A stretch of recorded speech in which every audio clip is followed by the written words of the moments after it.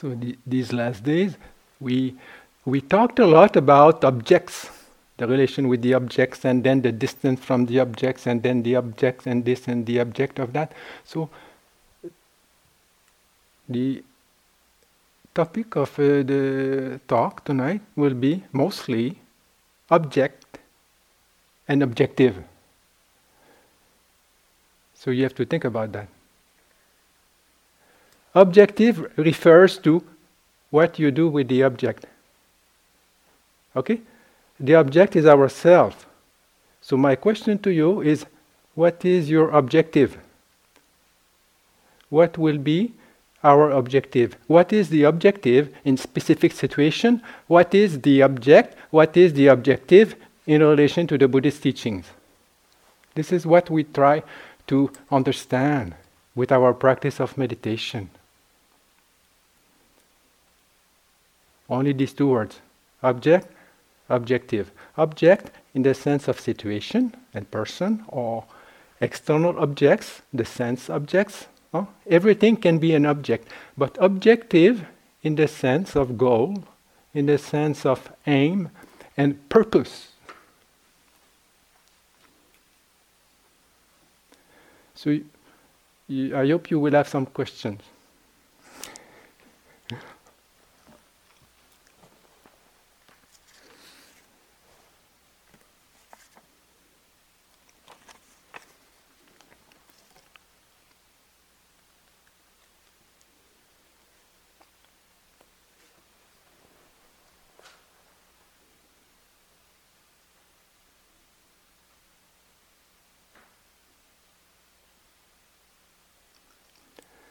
So looking at the gradual training, you see I looked at or you can look also in the text, the various quotations that are given in relation to a gradual training.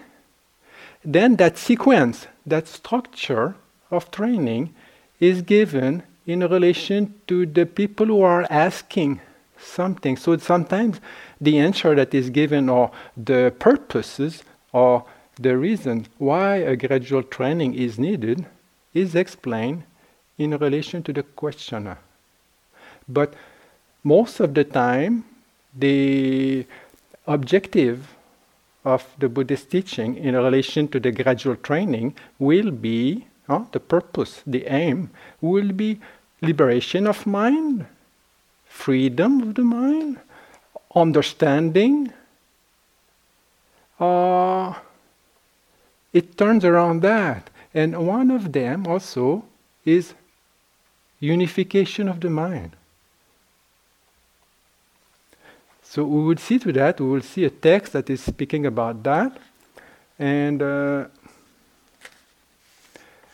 also we will maybe look a little bit more in detail in relation to the meaning of clear comprehension, sati sampajanya. So just for us to have a little bit more clear of an idea about this term.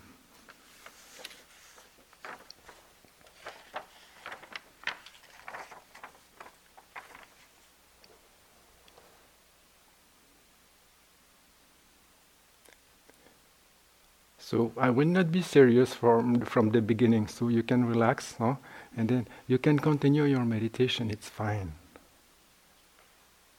But I was thinking what is the object and the objective in relation to points of humankind? And then I thought about the history of aeronautic. You see? The object is the humankind, a man, a woman, who wants to fly. So, since centuries, since millennia, men looked at animals, looked at birds, and were amazed. These animals can fly. Why can't we fly? So these Boeing 707 didn't come right away. It took a long time, right? So anyway, wanting to give a little bit of story around that. Then I asked my friend, what is the English word for these the land where the plane lands? So la piste d'atterrissage. The runway. Yeah, so he told me this is the runway. I said, oh, the runaway? Or no, the runway. Huh? But I thought, I thought that maybe the word is coming from runway. That means the guy looked at the birds and then started to imitate the bird by putting some wings on his back, huh? And then he ran. And then since he didn't go, he might not have been successful at the beginning, right?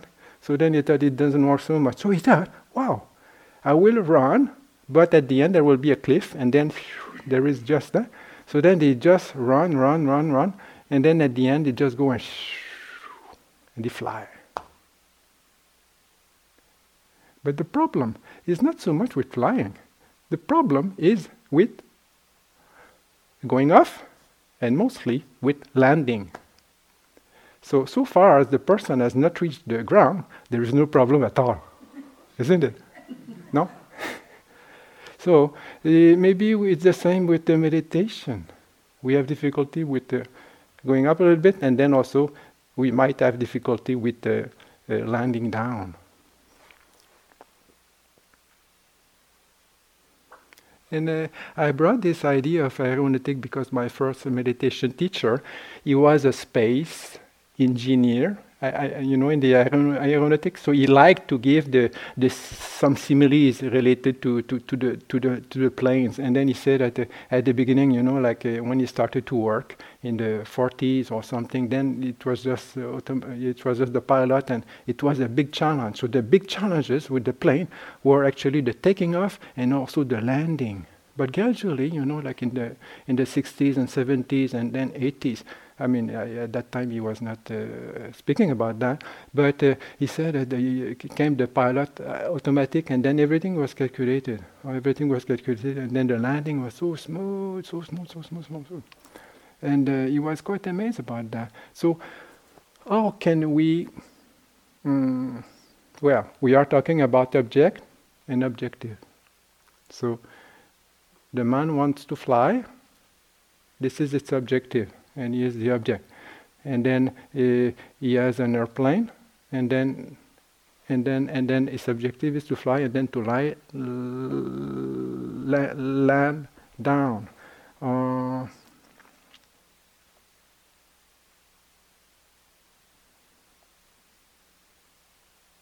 So also, I think with the landing down, also we came to have to see the importance of the wheels. So, some tire companies, they spend a lot of money just to do the research to improve the quality of the tires. Like Michelin in France, they spend about $60 million or euro in some of the last years, just for research to improve the quality of the tire. So you can imagine that the tires of the planes nowadays, of course with the cars, can be of very, very, very high quality. But what also did happen sometimes in the landing of planes is that they have very good tire, and not only one tire, they have two tires, but when they lie down, then the pilot forgets to put the wheel down. So then it's a big problem. So we have to use them. Also the simile, now I will come back little by little to the Buddhist teaching. Don't worry, I will come back also to your practice, hopefully. And then I compare, the wheels that take a long time for the king. I said the story about the king that wanted to have a very nice wheel, and he had two wheels, and one wheel took a long time, and the other wheel took a very short time. So the wheels there represent actually our actions, physical actions, body action, verbal action, and also mental actions. So if everything is not straight, then the wheels are not going to circle very nicely. So this is also our practice, the actions of body and speech and mind. So all of that is part of our vehicle, is part of our own plane.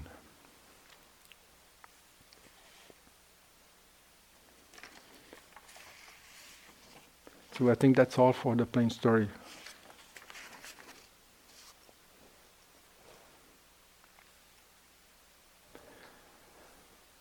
So there was also a text, that is that I quote on the page 7 of the charts, and it is about. You don't need to really to look at it, but it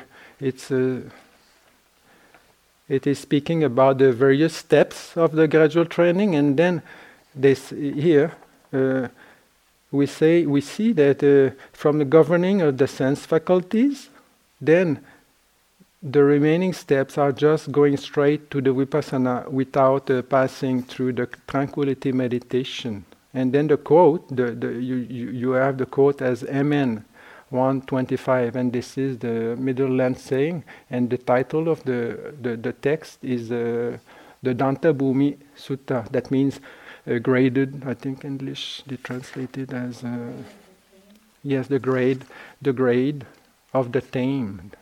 So I had a copy of the text, and the story is that it's a young man, who comes to speak to a monk who was he was practicing in the forest, and he was practicing meditation. And then the young man, who was a prince, asked that monk that if it is possible.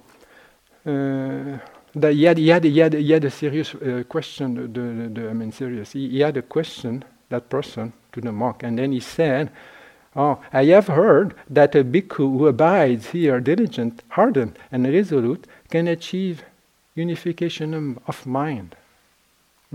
So this morning, Shaila, she spoke about the factor of ekagata, unification of the mind. So that person was doubting about that. Oh, is that possible? It's not possible. We cannot make the mind unified. The nature of the mind is so wild. It's impossible.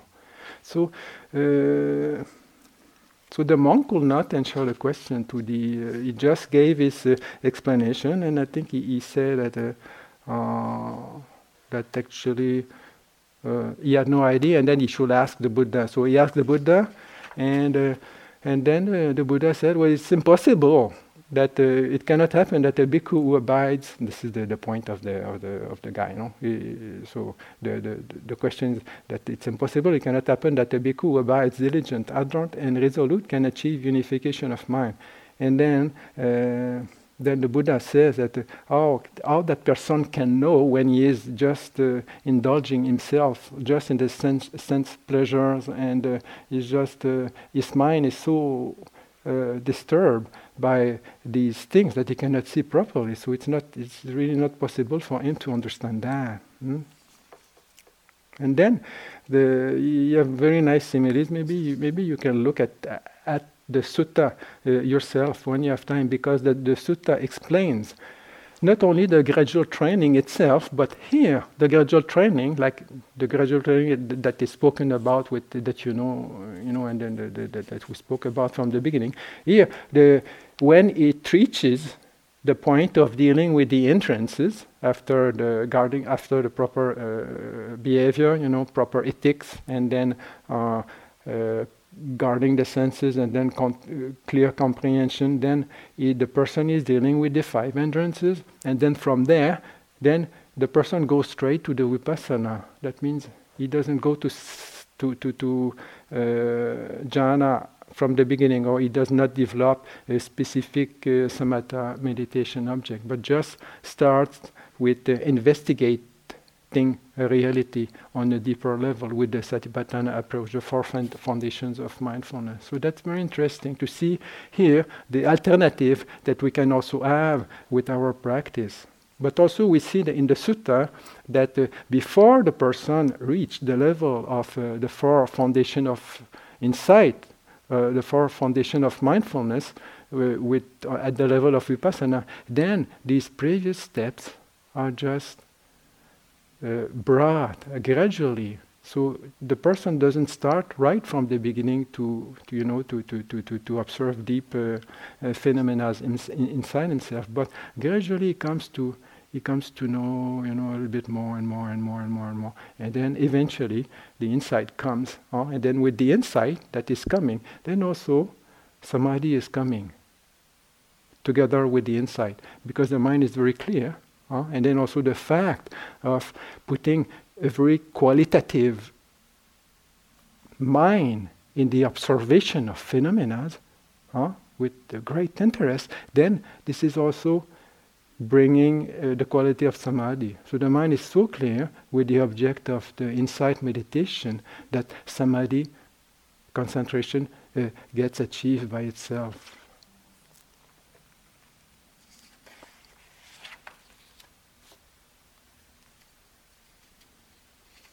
So of course, like the gradual training also is taught in relation to accountant. So the object. I mean, the person is an the person wants to be an accountant, and then how you do for achieving that. So the training, you have a training, or a person wants to be an archer or anything. Then you start from the beginning, and then you end up with being qualified in your objective.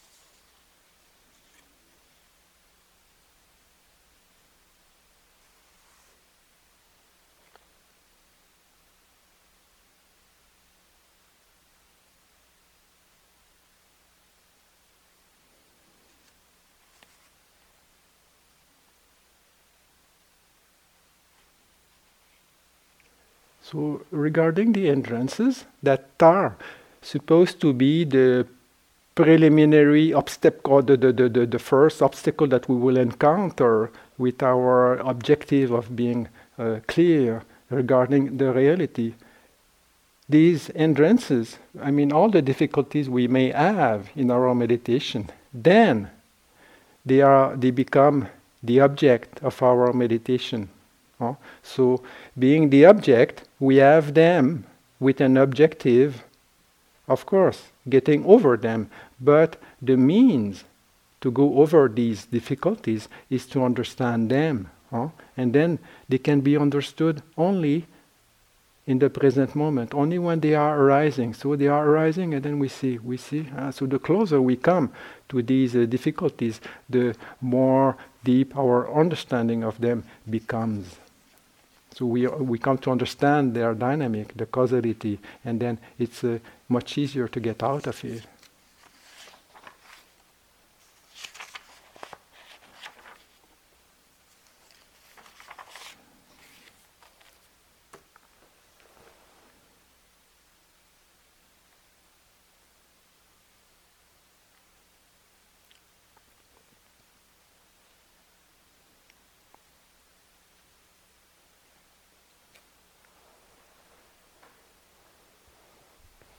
So I said that we try to discuss about the clear comprehension. Also, there clear comprehension relates to the word, the Pali word sati sampajanya. So the commentaries, they explain 4 grades of that. So here, the way that we introduced the word was referring to a very general understanding, a very general clear comprehension of a situation, mostly with the physical activities, just to know what we are doing, and then to be with what we are doing. So if you wash a cup, you wash a cup. If you are eating, and things like this. So then in this case, the object will be ourself. The object also will be the situation in which we are. And then the objective will be, first of all, to accomplish the task that we are doing, isn't it? So, if we are given a work, so this is our object, and then the objective is to finish the work. So this is the first aspect of a clear comprehension. Refers to purpose. We know why we are doing something. It refers also to suitability. But it goes a little bit further than that because it has to involve the mind. So clear comprehension in that sense, in the sense of understanding the purpose and the suitability, will refer to the mind. And then also, in this case, it will also refer to the difficulties we have. That means it can refer to aspects of sila, ethics. It can also refer to aspects of our meditation, and also it can refer to the aspect of our understanding panya.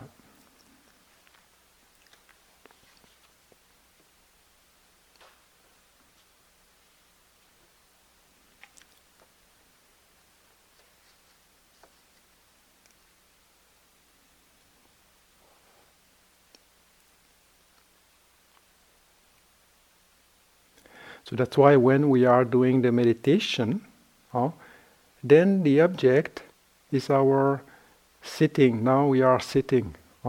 So we are somehow the object, and our objective is relative. Like we may have a minor objective, but also we may have a major objective or purpose. So the purpose of some of the meditation is just to bring more unification of the mind. So in that case, then clear comprehension will have to deal with the way we are handling our meditation. It will have also to deal with the subjects that we are using for our meditation. Because we understand the purpose, we understand the object and objective. So we understand the objective. So first we have to identify what we want to achieve, what we want to do with the meditation. This becomes our objective. So when we look at ourselves, we see the conditions of our mind. Then our objective comes to understand, we want to understand what is happening there in order to improve it. So the object of samatha meditation will be to build something that will help us getting more balance, getting more clear, and this is the objective. Clarity of the mind and concentration. This is why we are using some meditation, specific meditation objects.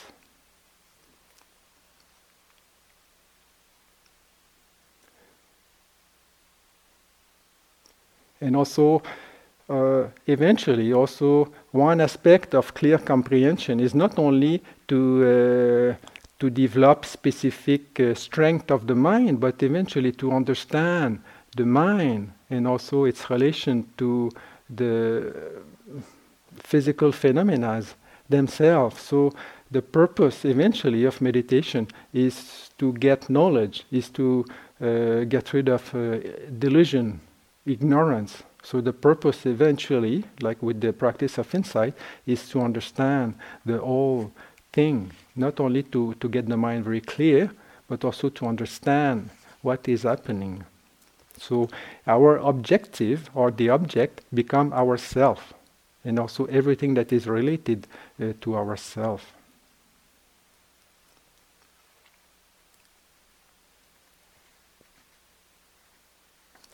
So it's a little bit like to use the strategy of the war, like the war. When people they go to war, so there is a strategy there, a military tactic that is used, and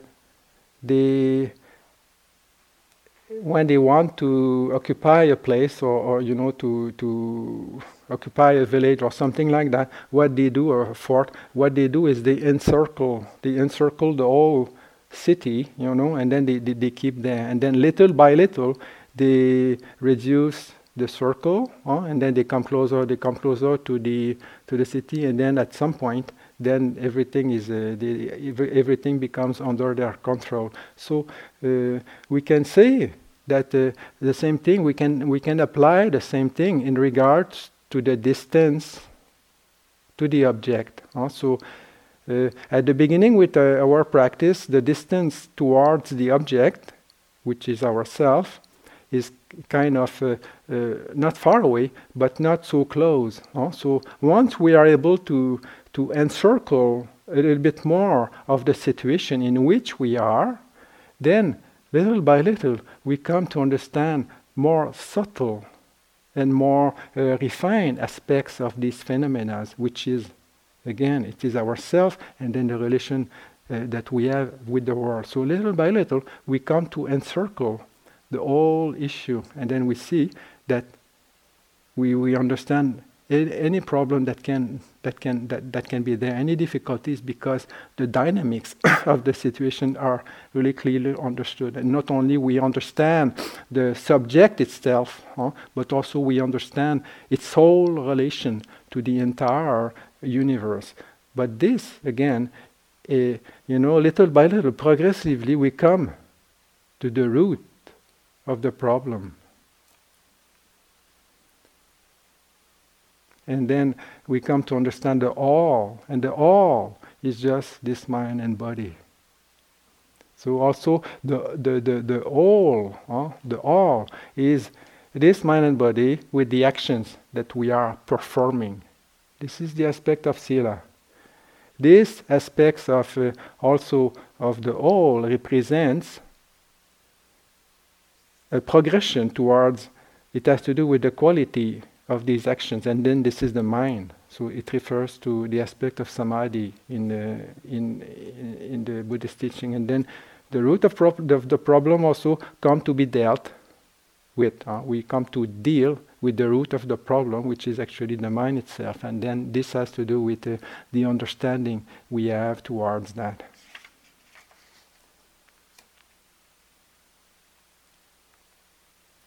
So the distance from the object actually convey a sense of approach, the skillful approach we will have to every situation. Sometimes if the situation is too difficult to deal with, then a distance can help us to have some more objectivity, and then to get also some kind of space that allows a natural process that will unfold into understanding. So with the meditation, we have to gauge somehow a little bit of which distance shall have I in regard to what is happening. So this was the idea with the charts, with the distance for explain with the object.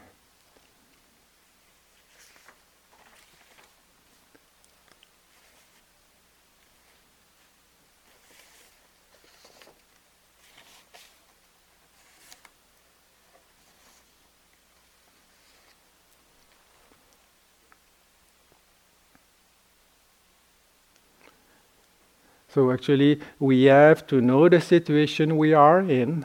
This is simple. Is it what is there in life? Except what we know about it, what we experience about it. So we have to understand that.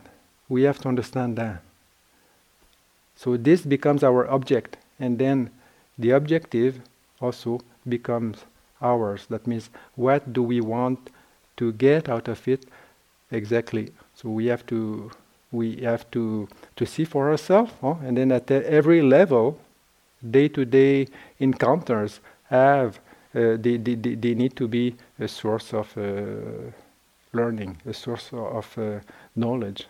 And also in the quiet meditation period, this is also a source of knowing what is happening, what is the situation, what is the object, and also what is our objective.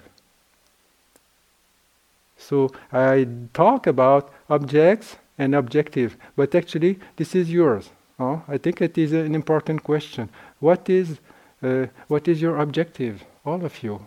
Just think about that. And then whatever you are doing, you ask yourself, what is my objective by doing this? Very, very small thing. And then you will come to understand your mind itself.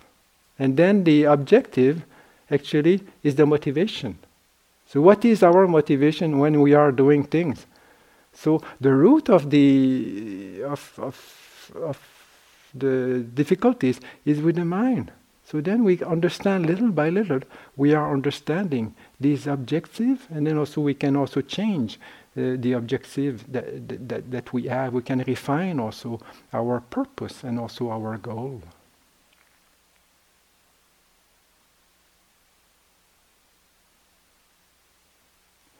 If you have a few questions, you are welcome to speak. And also, I like during this week, there will be an opportunity, only if you are interested, to write a question and also to come here, and then a few of these questions are going to be discussed. So this is really up to you. And now, if you have anything that you would like to get more clarified, then please say something.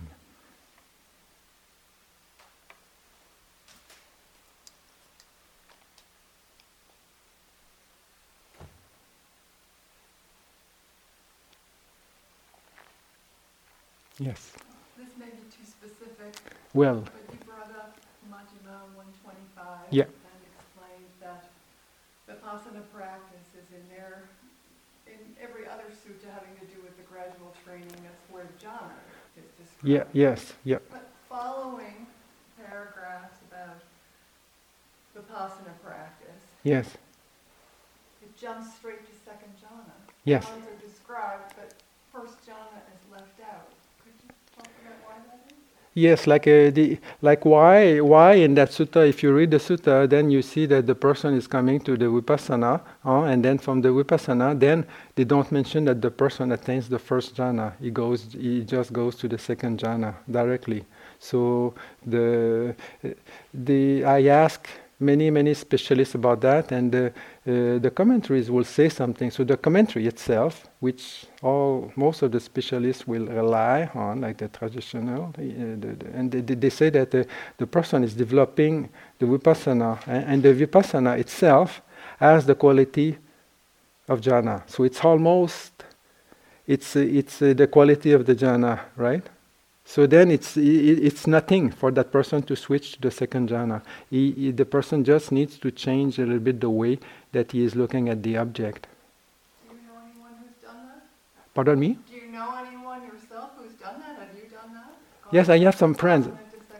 Yes, I have some friends who are doing that. That's why it's difficult to say, okay, now you have to do this, and then you have to do that, and then you put yourself in a structure that is very rigid, and then you have difficulty. But the other way is to say, if you observe carefully, and then you develop a lot of clarity with your meditation, then it's like circling. You are encircling the enemy, or you are encircling the village, and then you come to master. You come to master it. So the closer we come to the object, then the more possibility of understanding it is there. Like I will give you an example where the meditation on the body, Kayagata Sati. So in the Visuddhimagga, they say that the Kayagata Sati, meditation on the body, has to do with the body parts. Of course, you have the breath, but here they speak about the body parts.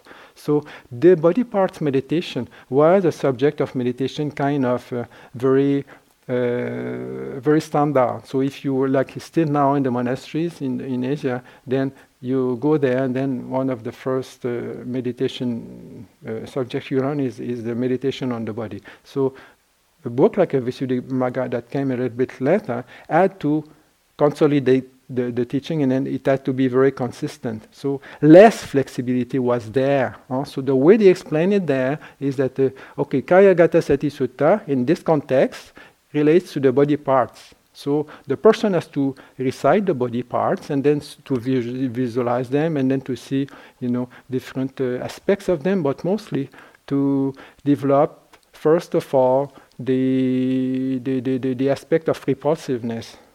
The aspect of repulsiveness.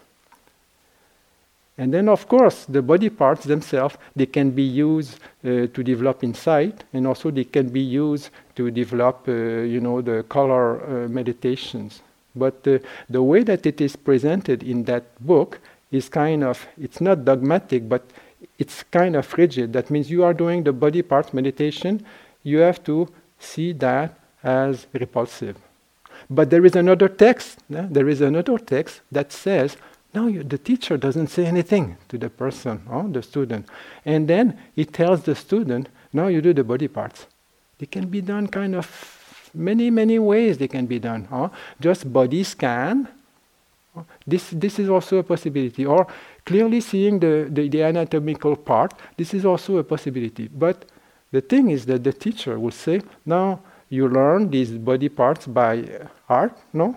30 or 32 or 8 or 10 or something like this, and then you do your meditation with the name, using the name as to locate yourself inside the body, and then you tell me about your meditation a few days later. So depending on the report of the student, then the teacher will guide the person differently. But the teacher is waiting until the student reports something, and then it is possibly that people will report it very differently. So suppose you are doing the body scan, and then you are doing it with the body parts like that. If you just experience the way it is by way of the heat, the heat or the cold or the pressure, and then the fluidity, and if it becomes mostly an experience, so you experience them, you feel the body parts, then the direction that will be given to your meditation is the meditation on the four elements. So you have specific guidance for using the body parts that will be developing the four-element meditation. But you have some people, and I have known, that they are doing the scanning of the body, with various names. So it doesn't need to be the 32, you can make your own list. And then what happened to them is they just have vision, not vision, but they have they see the bones, and then the blood, and then the heart, and the stomach. They see all that. It becomes very clear. Not everybody is like that. So some people are like that. They are very visual. And then those who are visual, sometimes the association of repulsiveness also will come with it. This is look there, it's not very nice. Sometimes the smell also will come. So then in that case, okay, right, you go there, and then you develop that meditation subject, which can lead to jhana. But still, some people will be also kind of visual type of people, and maybe a little bit of an artist temperament. Then they will see the body parts, and then it will be kind of beautiful, kind of nice. And then they see the colors, and wow, yes, and then they enjoy it. But they enjoy mostly the colors that is coming out from them. So then, if the report of the students is in this way, then the teacher will say, okay, now you use the color, you use the red of the blood, and then you develop the color kasina, or you use the white of the bones, and then you develop the white color meditation. So colors can be used as a meditation subject. But you see here, what I want to bring to is that the skillful pedagogical means that they add, that means it was not, okay, now you do like that, and then you do, and then you don't stop doing that until you die, or until you are just completely exhausted. No? They see what are the tendencies of the person. Meditation cannot be forced. It has to come naturally. We have to like it. And also we have to acknowledge that we will need different things, and then that we will perceive things in different ways. So the first aspect, actually, of any kind of teaching is to bring a very deep interest to the subject, and then it comes, wherever you're interested, then it comes more vividly. This is samadhi. This is just samadhi. Then when the mind is so observative, then that quality of the mind also is able to observe very, very, very refined details of things. So it has to do with clear comprehension as well.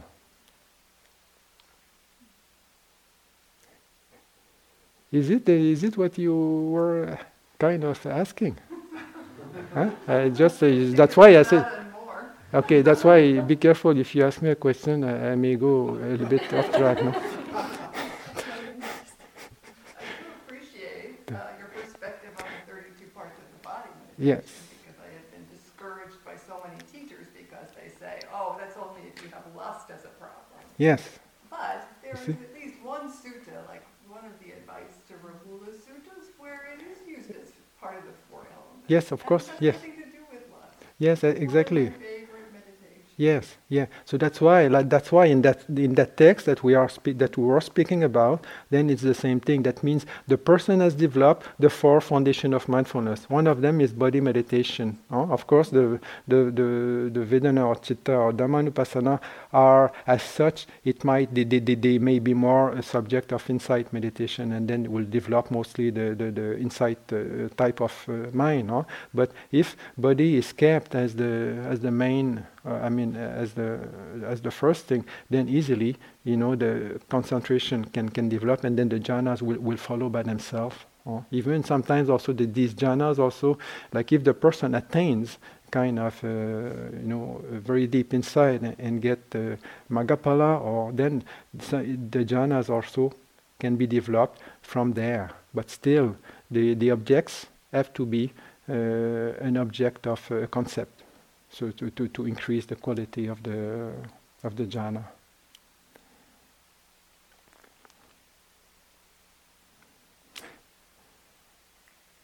Regarding objective and object you spoke by, Yeah. How to put an objective forward and not running the risk of reinforcing craving or attachment, or in the other way, to instrumentalize any technique or what we do in order to kind of a fine line between guiding the meditation but at the same time allowing it organically to go. So this thing about kind of craving and instrumentalization. Yeah, so how to balance, or how to avoid the difficulty of having an objective and then being caught into the craving for what is not. So the idea is just to understand, okay, now what is the way to achieve my objective, and then the objective itself has to be understood well, and then if it is understood well, then also the means to achieve it will be fine. That's why also, like we see in the gradual training, he speaks about, okay, now how can we achieve unification of mind? It's not by thinking, I will achieve unification, or I will attain Nibbana, and then you just pray for that. No, this is what you want to achieve, this is your objective, and then this is your position. So you have to work out something there, that you have to put the proper conditions that gradually are going to bring that objective. So same thing with anything. If we are just thinking about the objective without putting aside the need to involve or to invest some effort, but not only effort, understanding in anything. Wisdom has to be there. Okay, no, it's a bit too much. So the balance that we will have in our approach is fundamental. That's why, although we may have a specific objective, still the way to that means the quality of the mind that is bringing all these actions together, have to be very clear. That means the balance that we will have when we are going towards our objective. And eventually, the objective becomes the objects. So the objective is to understand exactly the objects, that means the situation itself. So it's no more of a going elsewhere or achieving something, but it's more about understanding the process of always wanting something else.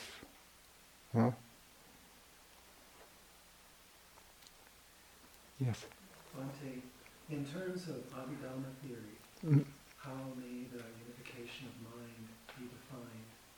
For example, what aspects of mentality and materiality come together in the unification of mind? The unification of mind, it's only about the mind, so it has nothing to do with the body. Of course, the mind is going to influence the body, but unification of mind is just that the one-pointedness of mind, or the togetherness of the mind. So when the mind is together, this is samadhi. Sam is the aspect of harmony.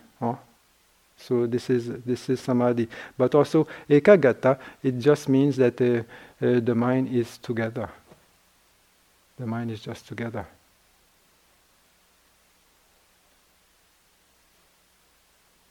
Like a chief orchestra. You see, you have the orchestra, music orchestra. So you have all the musicians there, and then they will all play together.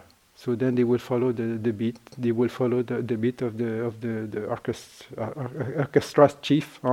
So this is ekagata, right? But the thing is that, as Shala mentioned also this morning, that ekagata is happening at every moment. So according to the Abhidhamma, it's not only a deep state of samadhi, but every moment of consciousness has that quality of unification. So you listen to something, then there is a moment of unification. You hear, you smell something, the mind is unified. I mean, it works together. Even in unprofitable states of mind, you are angry, then this is also unification of mind. You are happy, unification of mind is also also available there.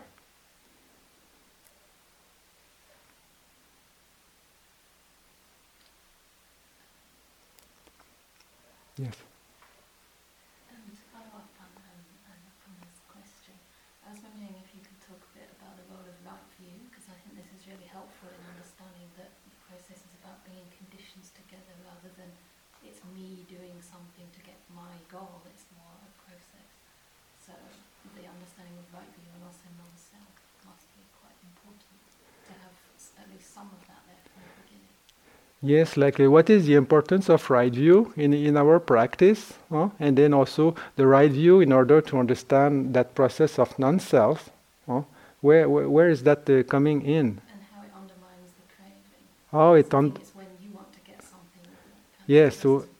Yes, so in regard to craving, how is the right view going to help about that? So the first aspect of right view, you have many types. We have many levels of right view.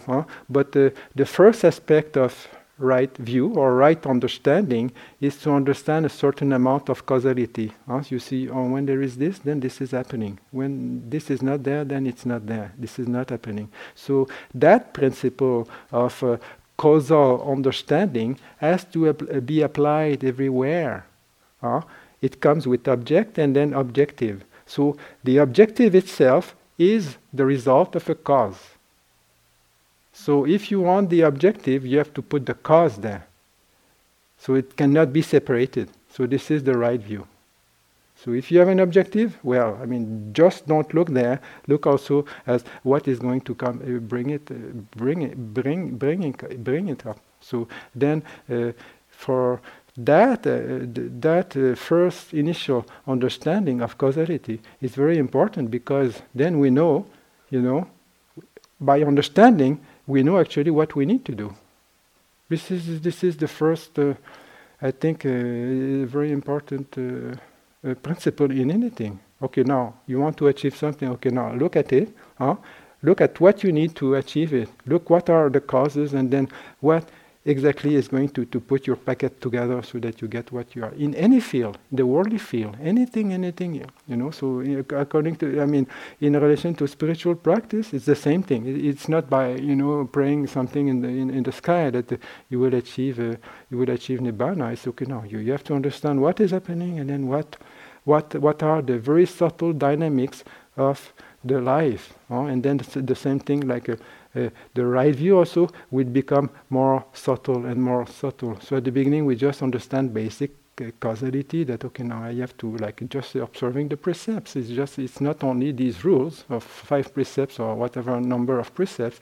They didn't came out from nothing. They came from experience. It's okay, now when you kill or when you steal, this is what is happening. So avoid doing that. But on the level of hindrances also, then also causality has to be understood. When I do a lot of these things, then my mind is full of hindrances. When I do this type of thing, then the mind gets clear. So little by little, the more the mind gets refined, the more also the vision, the understanding it will have comes also to be refined. So at the end, it's not that now there is no self, and then Buddhism is talking about no self, right? You don't do anything for yourself, and you don't care, and you don't look at your own needs that are needs for living, and then you just say, no, anatta, it's not my responsibility, I have nothing to do with that, no self.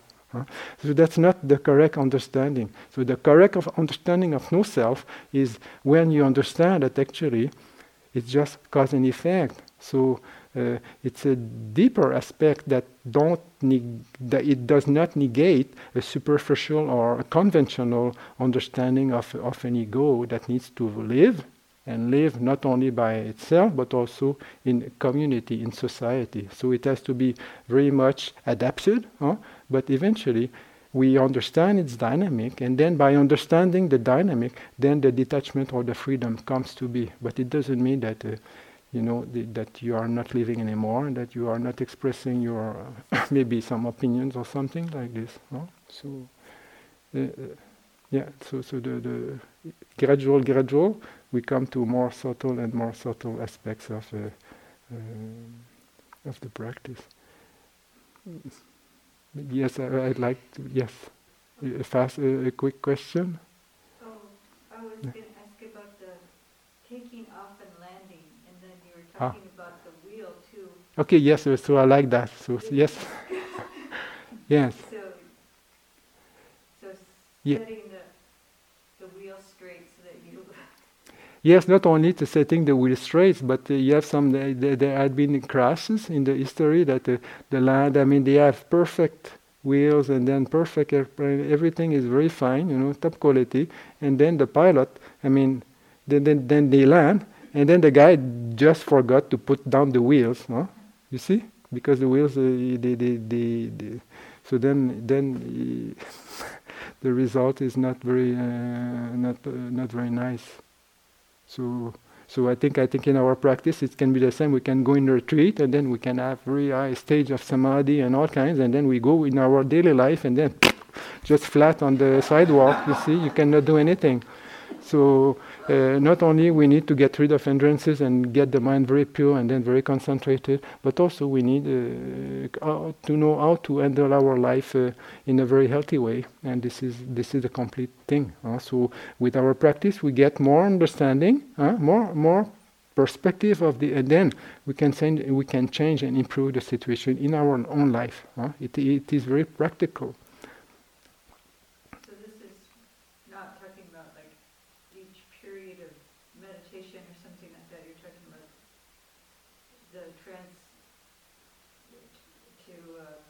Transition back into daily life, or is it taking off? Well, the taking off maybe is with the meditation. When we are just in the mud of all our hindrances. So this is just you didn't. I mean, the plane is not taking off because it's too heavy. So same thing sometimes in our meditation, we are so heavy with all kinds of stuff that is. Difficult to deal with. So first we have to understand, okay, what are these things? Can I improve it? So we see also like just by meditating a few days, the mind gets a little bit more clear, and then we feel a bit lighter, and then we are a little bit more happy. So this is a kind of lifting up, right? But we don't get.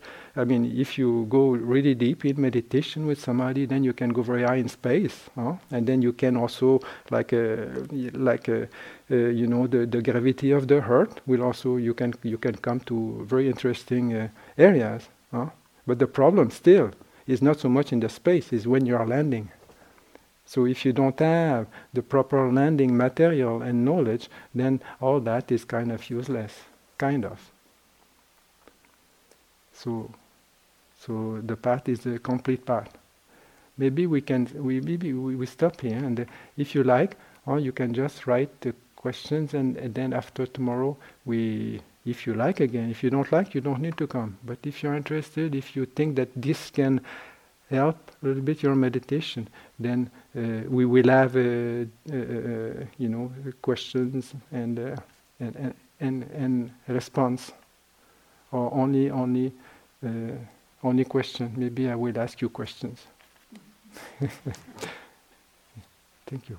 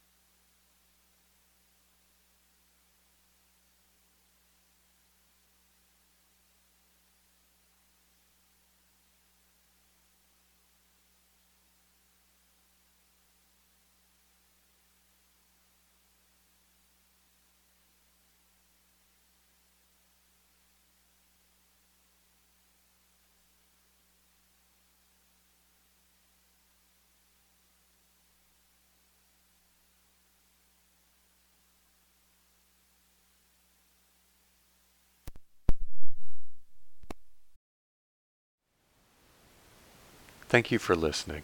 To learn how you can support the teachers and Dharma Seed, please visit dharmaseed.org/donate.